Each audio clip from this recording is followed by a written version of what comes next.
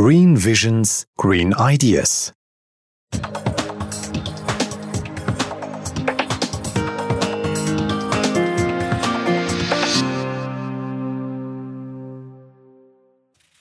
Hello and welcome to Green Visions, Green Ideas. On the microphone today is Katharina and Oliver. And we are, as always, sponsored by All Good Speakers. On today's episode, we have a look at our ecological footprint. Everybody has heard about CO2 footprint, but that's not all.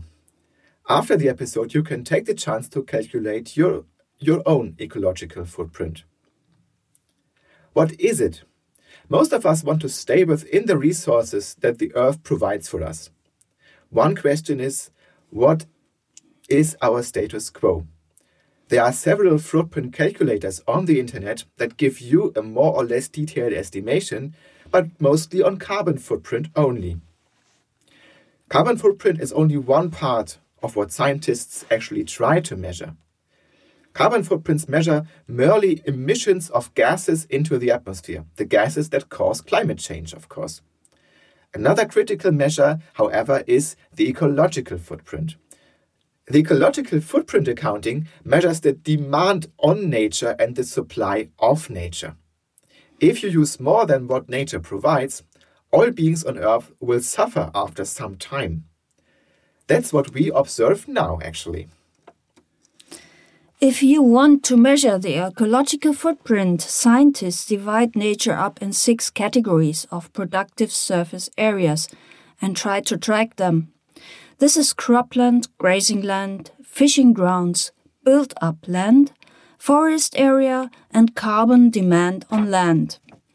We demand different ecological assets for living, like plant-based food and fiber products, livestock and fish products, timber and other forest products, and space for our cities, our urban infrastructure.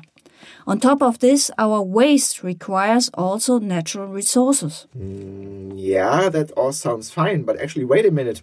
What I miss in this kind of list is actually water. You are perfectly right, Oliver. But there exists actually an extra footprint calculator for water and one for land. Okay. On the supply side, a city-state's or nation's biocapacity represents the productivity of its ecological assets. These areas, particularly if left unharvested, can also absorb much of our waste that we generate and especially our carbon emissions. Both ecological footprint and biocapacity are expressed in global hectares. These are globally comparable, standardized hectares with average world productivity. This might sound a bit complicated, but we can take it as a given number to be able to compare land use and capacity for each country. Each city, state, or nation's ecological footprint can be compared to its biocapacity. Okay, so if I got it right, for instance, I can imagine that countries that are large and less populated like Finland must have a high biocapacity then and are less likely to run into ecological deficit compared to other very crowded areas like, for example, Germany. When we calculate our ecological footprint, we need to know how big it can be to secure the existence of all living on Earth. At humanity's current population, there are 1.6 global hectares of biologically productive area per person on Earth. But given growing populations and recognizing wild species' needs for biocapacity as well, the average ecological footprint per person worldwide needs to fall significantly below this threshold. One such point of view is E.O. Wilson's suggestion for using just half of the Earth's resources to secure 85% of the world's biodiversity.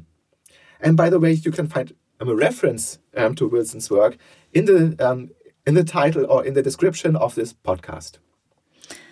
Yes, and how do we need to live to stay within one planet in a developed nation? I can hardly imagine this. Yeah, I can imagine. But achieving a lifestyle that fits within the means of our planet is difficult given today's lifestyle and will likely require technologies and management practices that are still being developed. So basically, we aren't just there yet. And many communities have taken steps to decrease their footprint. That's the good news. These communities generally focus their efforts on sustainable transport and food systems, as these are actually major components of a person's footprint. It's time to test your own footprint now. Oh yes, and that's fun actually. Do a little quiz and try for yourself. Yeah. I myself tried 7 footprint calculators, Wow, okay. but most of them were too general and did not account for my efforts to reduce my ecological footprint.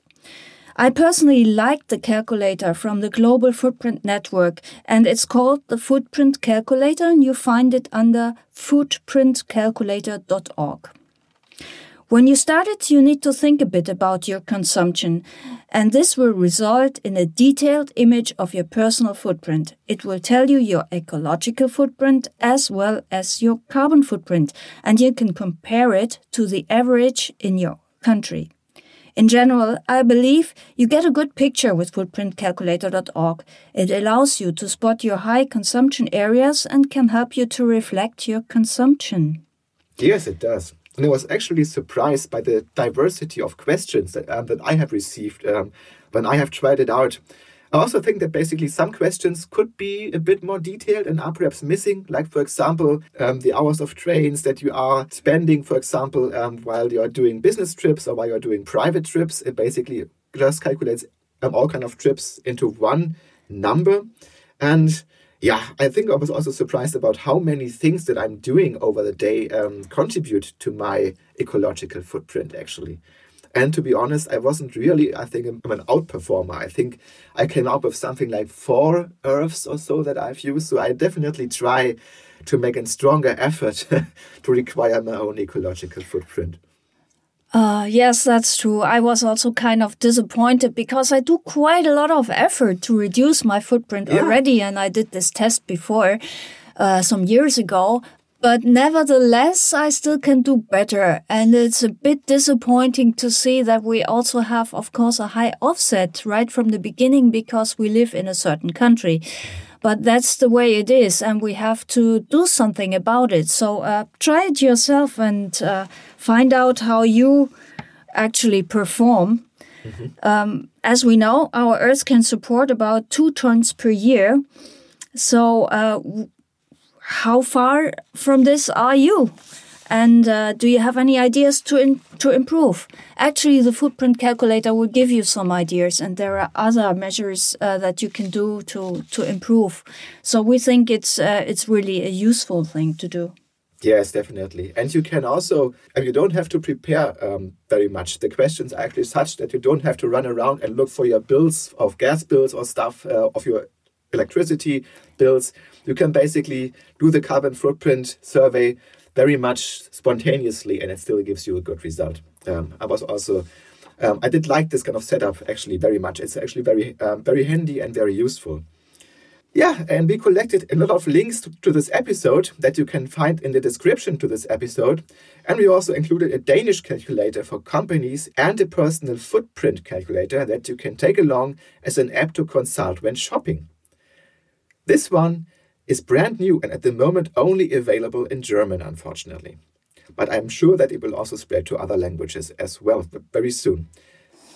I hope you give us a like or share your comments with us on Facebook site Green Visions, Green Ideas. Please send your comments also, if you like, to greenizon@izon.decor.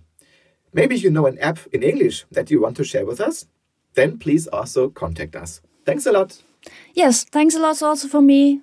And have a good weekend. Bye-bye. Bye-bye.